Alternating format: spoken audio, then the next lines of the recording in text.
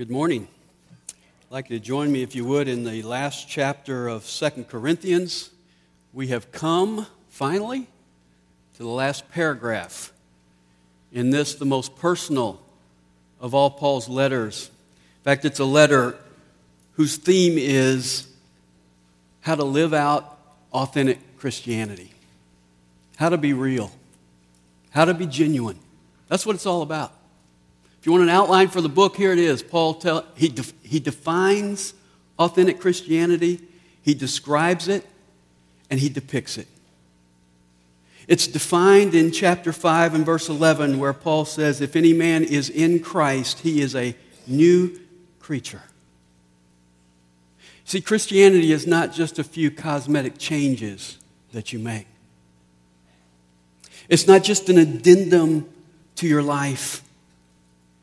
It's not just adapting to some Christian social expectations.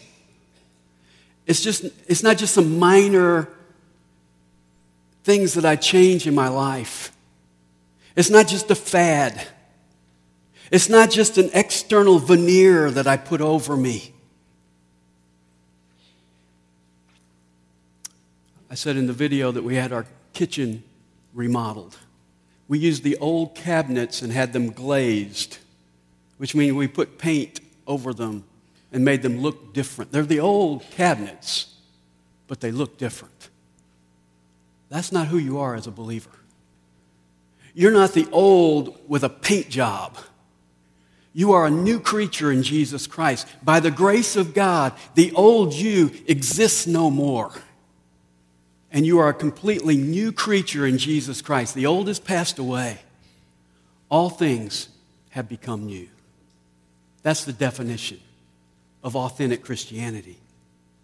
And so Paul defines it, but he also describes it in this book. How do I, as a new creation, live in this old creation? Well, he tells us throughout the book.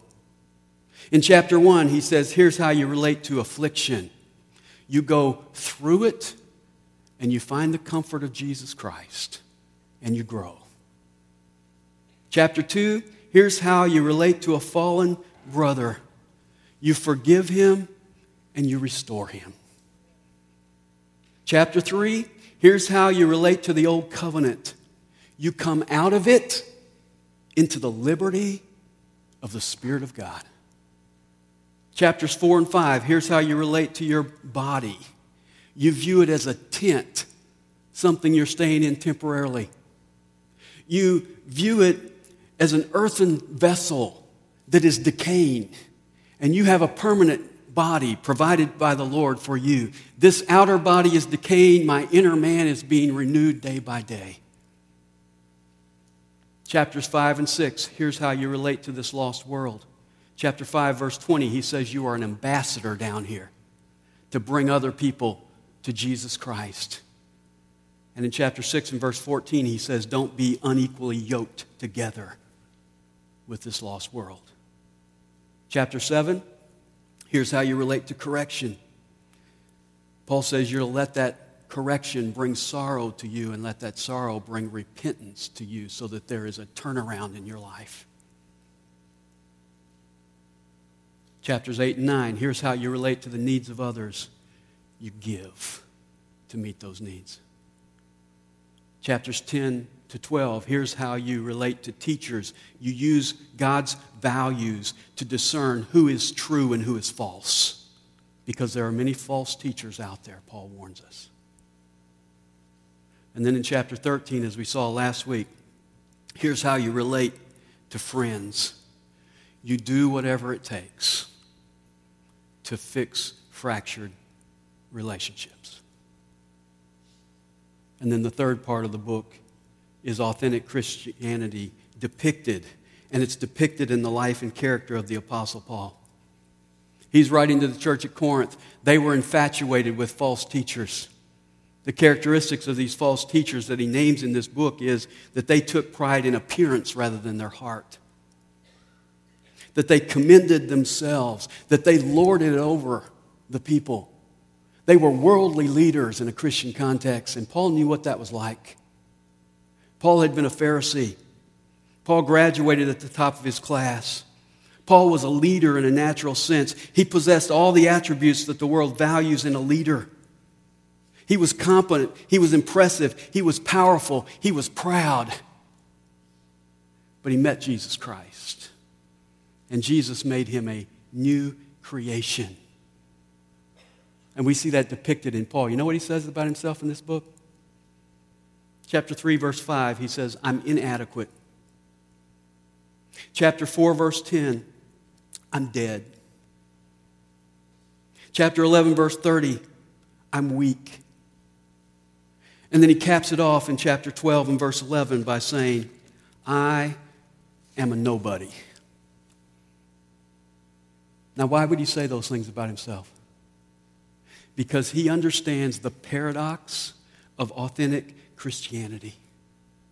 When I am inadequate, then I'm adequate. When I am weak, then I'm strong.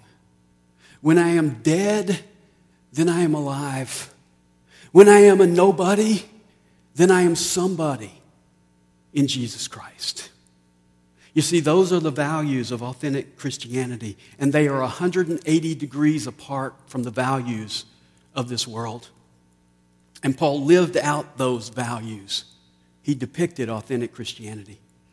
And his burden for the Corinthians is that they would get this as well. That's why he said in chapter 12, verse 14, I do not seek what is yours, but you. I don't want your money. I want you to really get what authentic Christianity is and live it out. And he says in that context in verse 15, I will most gladly spend and be expended for your souls. I will spend whatever it takes. I will give whatever it takes to see you get this. And that's further evidenced by the way Paul closes this letter. He's warning and praying and challenging right up to the last word. He says in chapter 13 and verse 5, test yourselves. Why? Because he wants to make sure that you know that you have authentic Christianity. And what I find exciting is that even as he says goodbye, we see that Paul wants to see this happen in their lives. His parting passion is that they would be authentic. And we're going to look at verses 11 to 14 this morning. And I want us to look at it in three parts. First of all is the exhortations of authenticity in verse 11. And here Paul gives 5 brief exhortations. Notice verse 11. Finally, brethren, rejoice. Exhortation number 1 is be joyful. Now, your Bible may say farewell. This is a word that was used sometimes as a greeting, sometimes as a parting. But what I like here is that Paul doesn't choose just a generic word like goodbye, see you later, adios, bon voyage, ciao. He uses the word joy or rejoice, which I think is his point. He's not just waving. He's challenging. Rejoice. In fact, the same word is used in Philippians 3:1 where Paul says, finally, my brethren, rejoice in the Lord. You see, that's not a farewell. That's a challenge. And I think that's what Paul is doing here. He is challenging us to rejoice. This Greek word is the Greek word charos. It was often confused with another Greek word, charis. They're like twin words. Charis means grace. Charos means joy. Which is great that they go together because grace is the root and joy is the fruit. How can Paul speak to this church that has so many problems in it and say, be joyful, without faking it? Without just putting a fake smile on their faces. How can he do that? Because of grace. You see, authentic Christianity is not phony. It's not fake. It's not plastic. It's not pretend. It is living honestly in God's grace. And when you live honestly in God's grace, even with all your failures, you can be joyful.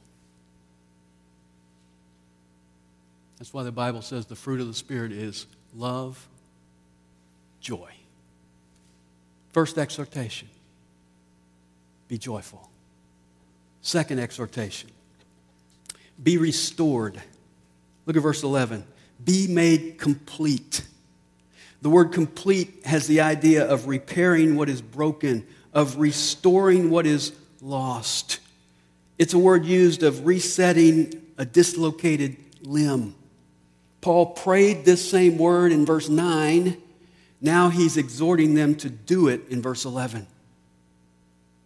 This is the Greek word used in Matthew 4:21, where it says the disciples were mending their nets. And it's the word used in Galatians 6:1, where it says you are to restore a fallen brother. And so Paul's word to those who have fallen into sin, Paul's word to those who have a dislocated relationship, is that you would repent and be restored. Be mended and put back into right relationship with God and right relationship with others. Now, the Corinthian church was not what you would call spiritually healthy. They had a lot of problems. Most of their problems began with the letter M. Immorality, impurity, immortality. They didn't understand that, so he wrote 1 Corinthians chapter 15. But their biggest problem was immaturity. In 1 Corinthians chapter 3, Paul says, I'd like to speak to you as adults, but I have to talk to you like infants. According to the Guinness Book of World Records, the largest baby ever born was in Italy in 1955, and he weighed over 23 pounds. That's a big baby. But I've seen bigger babies in the church. And I've been a bigger baby in the church. 100-pound babies, 150-pound babies, 200-pound babies, 250-pound babies. Dude, I hear 300-pound babies.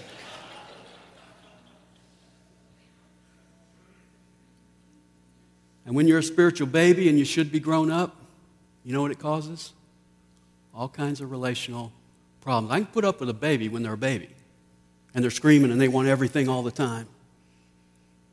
But when you should be an adult and you're still screaming for everything all the time, you're creating a lot of relational problems.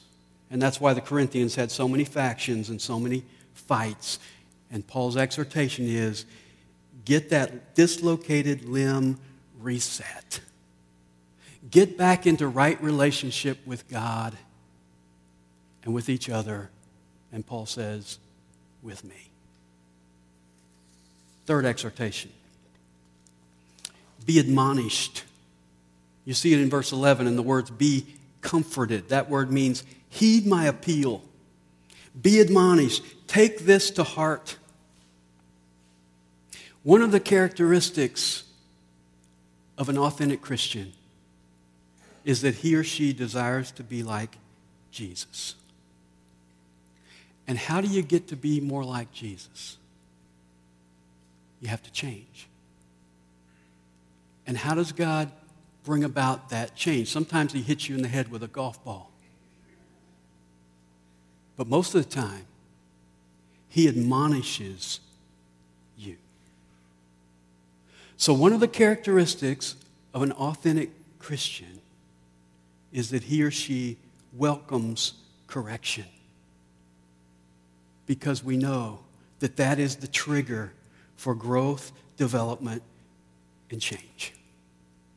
Sometimes I'm out in the lobby and some of you will come by and you'll say to me, Pastor, you really stepped on my toes today. Thank you very much. I needed that. That hurt, but I needed that. You see, you're saying I welcome admonition because I want to change. I was severely admonished this week by my wife. And I went and got 2 witnesses, and they came and said, she's right, you're an idiot.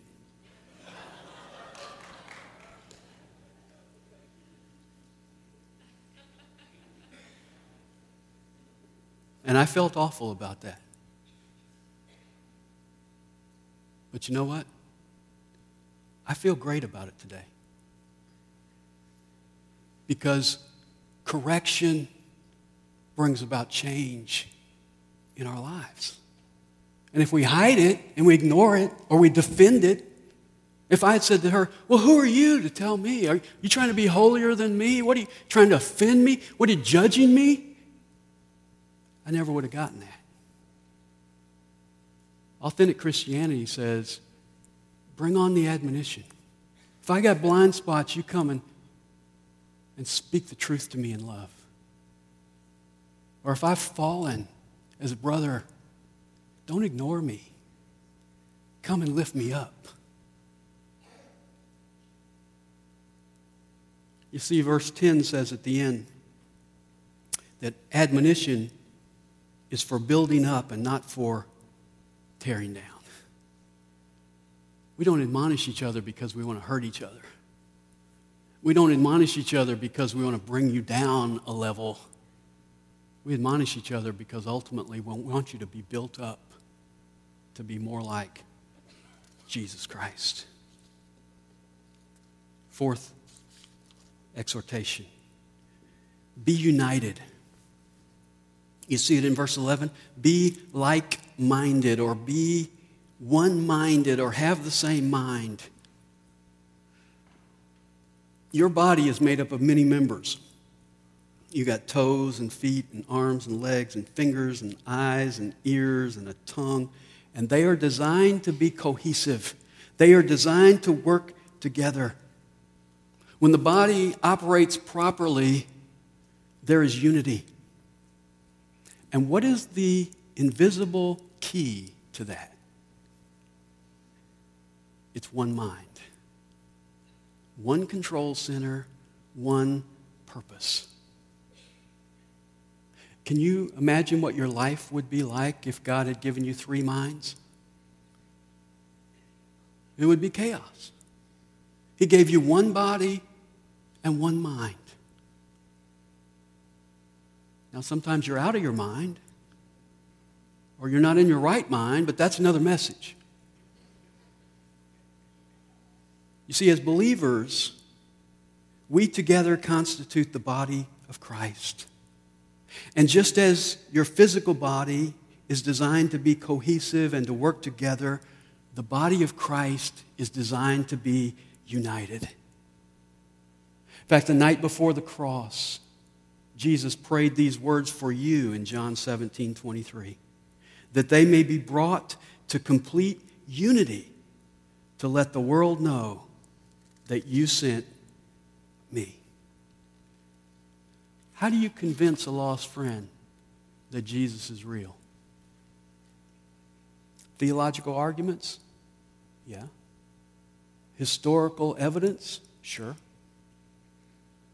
But the most convincing evidence that you can give to a lost person that Jesus is real is our unity in the body of Christ. Now, there are some strange ideas floating around about what unity looks like and what unity is. So let me just clarify this. Unity is not the same as uniformity. Some preachers will tell you that all Christians should wear the same clothes. All Christians should use the same translation of the Bible. All Christians should pray in King James English. All Christians should like the same music. All Christians should obey the same rules. You know, you don't drink or smoke or chew or go with girls who do. God never intended to create cookie-cutter Christians. If you look at your body has amazing unity while it has extreme diversity. In fact, no 2 members are the same. Even duplicate members are not the same. You have no finger that's the same. You have no fingerprint that is the same. You have no tooth the same. Every single member is diverse. And yet, with all that diversity, God wants unity. And the body of Christ is this group of extremely diverse people, amazingly united together. Long hairs, short hairs, no hairs. You can wear shorts, you can wear a suit, you can wear blue jeans, you can be a PhD, you can be a high school dropout, you can be a millionaire, you can be on welfare, you can be a cop, you can be a biker, toupees, tattoos. You see, it's not uniformity. We're not going to look the same.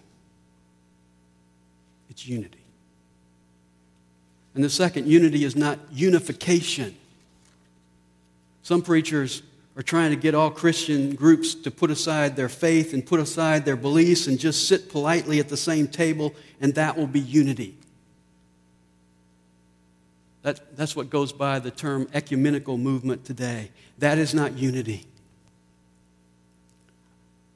I've been to weddings before. I've done weddings before where you have a broken family and you get them to all come into the same room for the rehearsal and for the wedding, and they look nice and they act cordial, but the reality is you could cut the unity with a knife.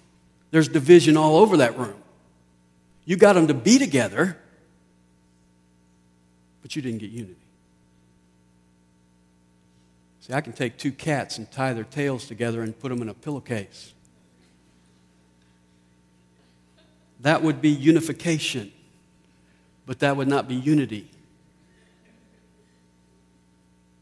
Man-made unity in the body of Christ will never succeed. Man-made unity in the body of Christ will never succeed because we cannot create unity. Only the Spirit of God can create unity. That's why Ephesians 4:3 says, make every effort to keep the unity of the Spirit through the bond of peace. You see, you can't create unity. You can only keep unity or not keep unity. You can maintain it or you can mess it up. So how do we maintain the unity of the Spirit of God? By being of one mind. Whose mind? Your mind or my mind? Whose body is it? Christ. So whose mind is it? Christ. 1 Corinthians 3:16 says we have the mind of Christ. Now, does that mean we all believe exactly the same things? Does that mean we all think exactly the same thoughts about everything? No. Philip Melanchthon, one of the leaders of the Protestant Reformation, said, in the essentials, there must be unity. What do you mean by that? What are the essential beliefs, the essential doctrines? Things like the deity of Christ. Things like salvation by grace through faith. Things like Jesus is the only way to the Father. But in non-essentials, there is liberty to differ. In Romans 14, Paul wrote about a disagreement. Some Christians thought it was wrong to eat meat offered to idols. Others thought it was delicious. Paul writes to them, what does he say? Here's Christ's mind. It's right, and everybody get over here and act like it. That's not what he says. He says, it's right, but there are going to be some young Christians who haven't figured that out yet.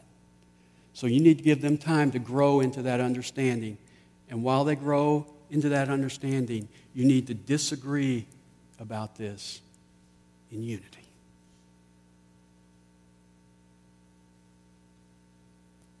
You see, the mind of Christ is primarily practical and not theological. Did you get that? It's primary. The way I can tell you got the mind of Christ is not that you can quote a lot of Bible verses. The way I can tell you've got the mind of Christ is practical because it's lived out in your life. In Philippians 2:5, Paul says, let this mind be in you, which was also in Christ Jesus. And then does he go on and tell us all kinds of theological truth? No. What is the mind of Christ? He humbled himself. And he served us by going to the cross. So how do I have the mind of Christ? By humbling myself and serving others. You want the formula for unity? It's right in that passage. You can go to it later, Philippians 2:3. It says, do nothing from selfishness or empty conceit. Do nothing from selfishness or pride, but with humility of mind regard one another as more important than yourself. That's it. If everybody in here considered everyone else most important, what would we have? Unity. And that's authentic Christianity. Fifth exhortation. Live in harmony. You see it in verse 11. Live in peace.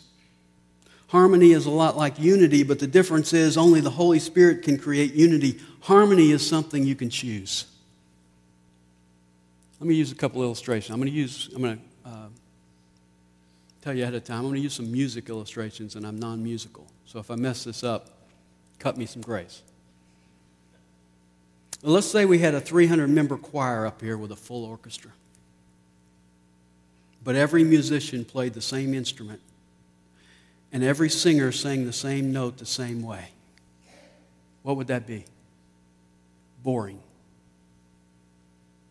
But see, when you have flutes and saxophones and guitars and basses and tenors and altos and sopranos playing and singing in harmony, what do you have? Beautiful music.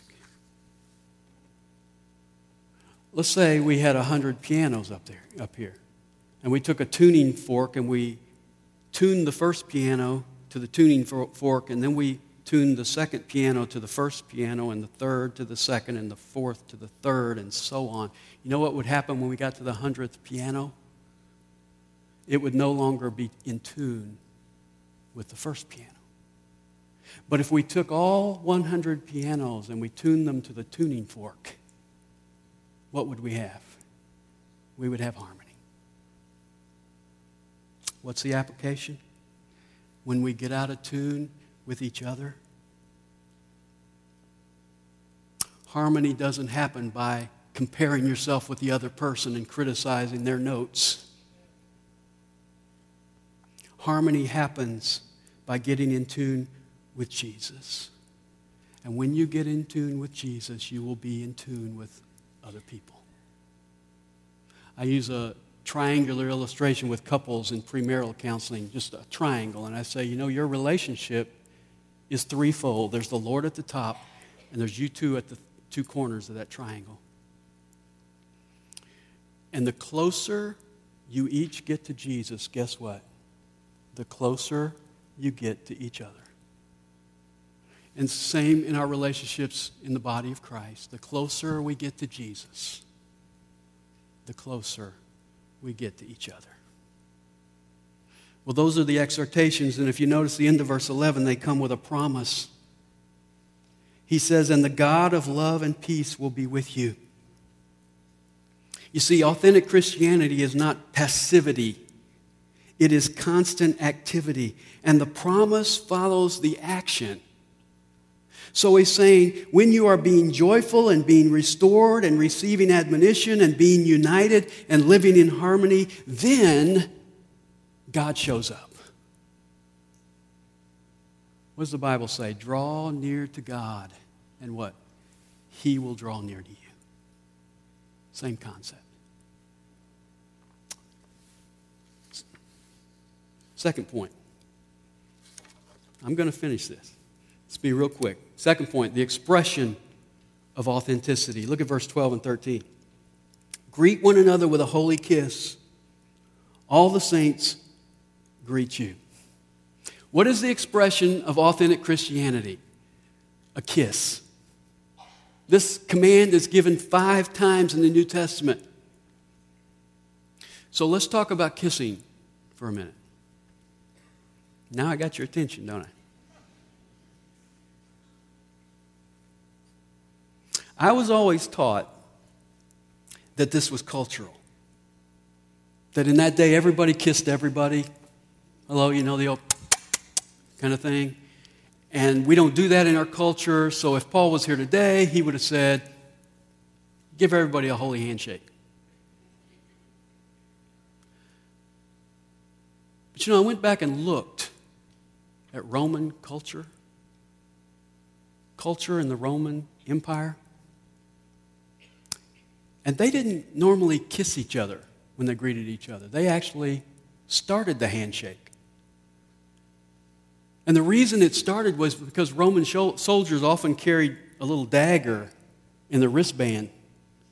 And so when you came up and greeted somebody, you didn't grab their hand, you grabbed their forearm like that, the Roman handshake. And you were checking to see if they had a knife. It was like you show your hand and make sure that you don't have your knife so we can talk. Which tells me that when you shake somebody's hand, you're not really saying, hey, how you doing? You're checking them for weapons.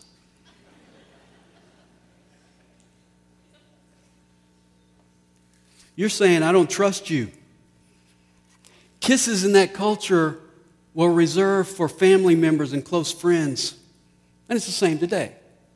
I kiss my wife, I kiss my kids, I kiss my grandkids, I kiss my mom. I don't kiss strangers. And I think what Paul is saying to us is that in the church, we're not made up of strangers. We are family. And we need to greet each other as family, and we need to express that reality. Now, before you start doing this, let me remind you that it's a holy kiss. Not a sensual kiss, a holy kiss. So, just keep that in mind.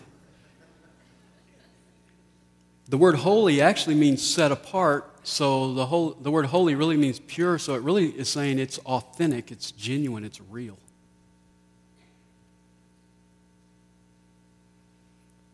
There are a lot of people in our body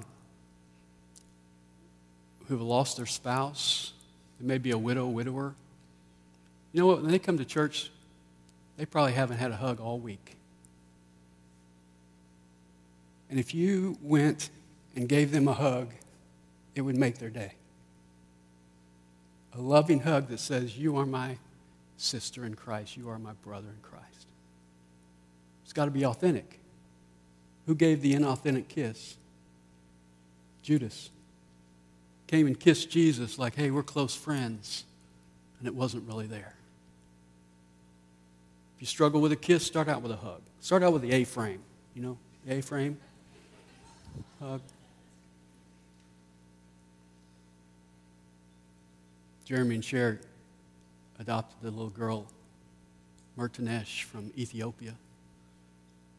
I went in to see her today. I'd seen her earlier, but I went in to see her today, and I can't tell if she remembered me or not, but she was so excited to see me, and she gave me a big hug. And I started to kind of talk to her, and I realized she only knows about 5 English words, so we really weren't communicating. I was just kind of telling her a couple things, and she was just kind of smiling at me. And I kissed her on the cheek. And she kissed me back on the cheek. She still doesn't speak English, but she speaks authenticity. Because I won't forget that. For the rest of the day, I'm excited about the fact that I got a kiss out of her. And she was comfortable enough with me to say, you can be part of my life, your family.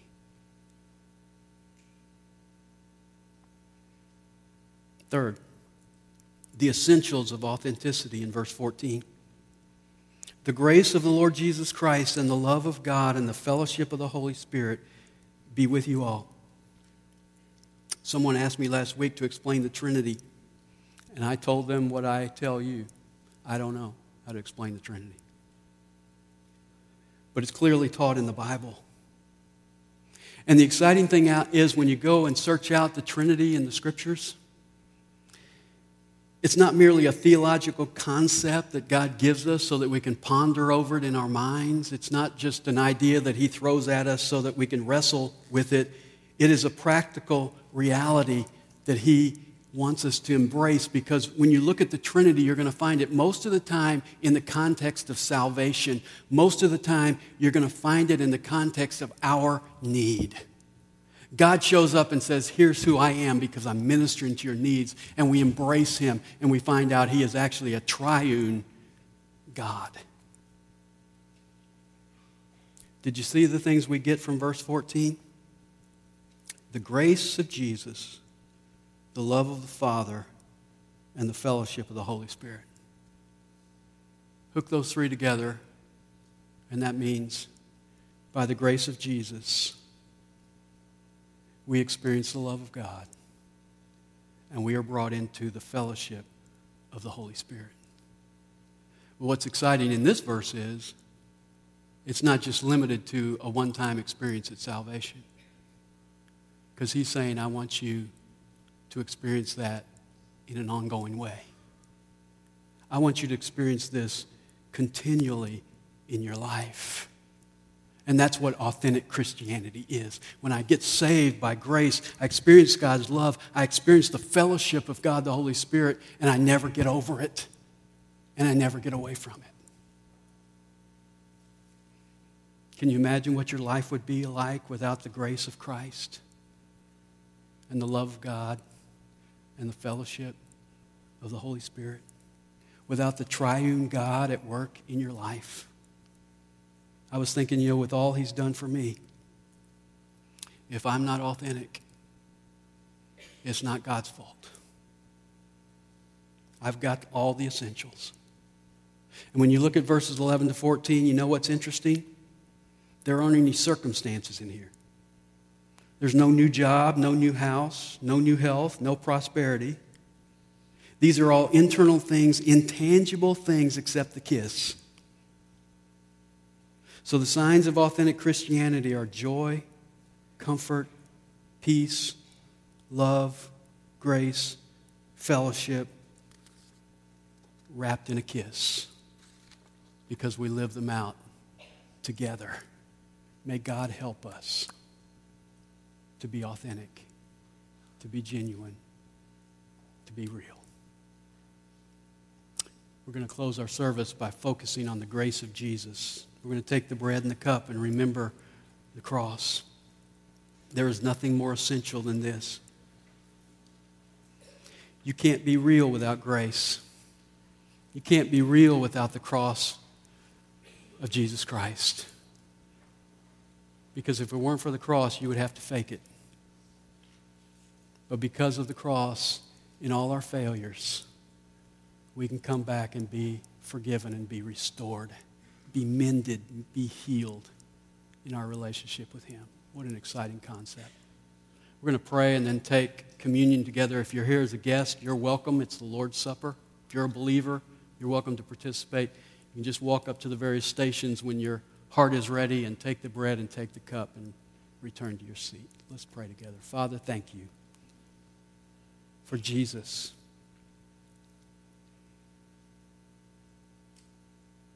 That he gave his all to transform us into new creatures in you. What an insult it is for us to live phony lives when you have given us everything we need to be genuine, authentic, and real. And Lord, as we take the bread and the cup today, I pray that you would challenge our hearts afresh to walk out the faith we claim for Jesus' glory.